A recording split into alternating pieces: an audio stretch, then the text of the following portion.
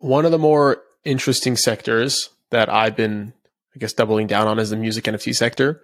I know you've made some investments in that category from Catalog, for example. I'm Hmm. curious, what is your thesis on I guess, yeah, like a crypto enabled music industry? What does that look like for you?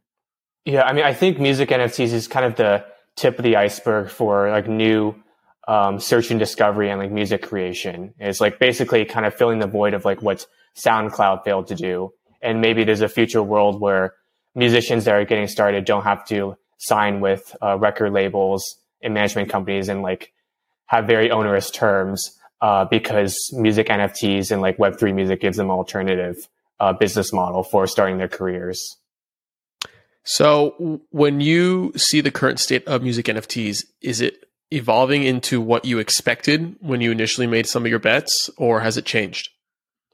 Um, so I guess volume wise, it's gone down a lot in this like kind of mini bear market. Sure. So that's different than what I expected. I think another thing that was different on the flip side is like the growth of um, kind of on chain music creation and like these tools like didn't really exist a year or two ago. So like Arpeggi Mm. is a really good example that we invested in is like building a DAW fully on chain. And you know there are a lot of DAW projects just like in the traditional music world, but having like a crypto native DAW is like really interesting when you can tie attribution to like creators of like different layers of the music, like people who created beats, people who create like certain like synthesizer tracks, and you can layer them together, and with like NFTs in the blockchain, you can attribute those to the original creator. So when someone remixes your music,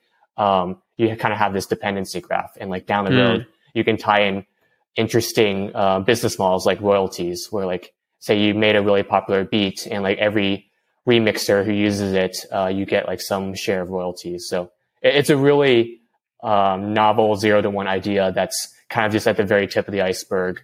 I like to see this experimentation.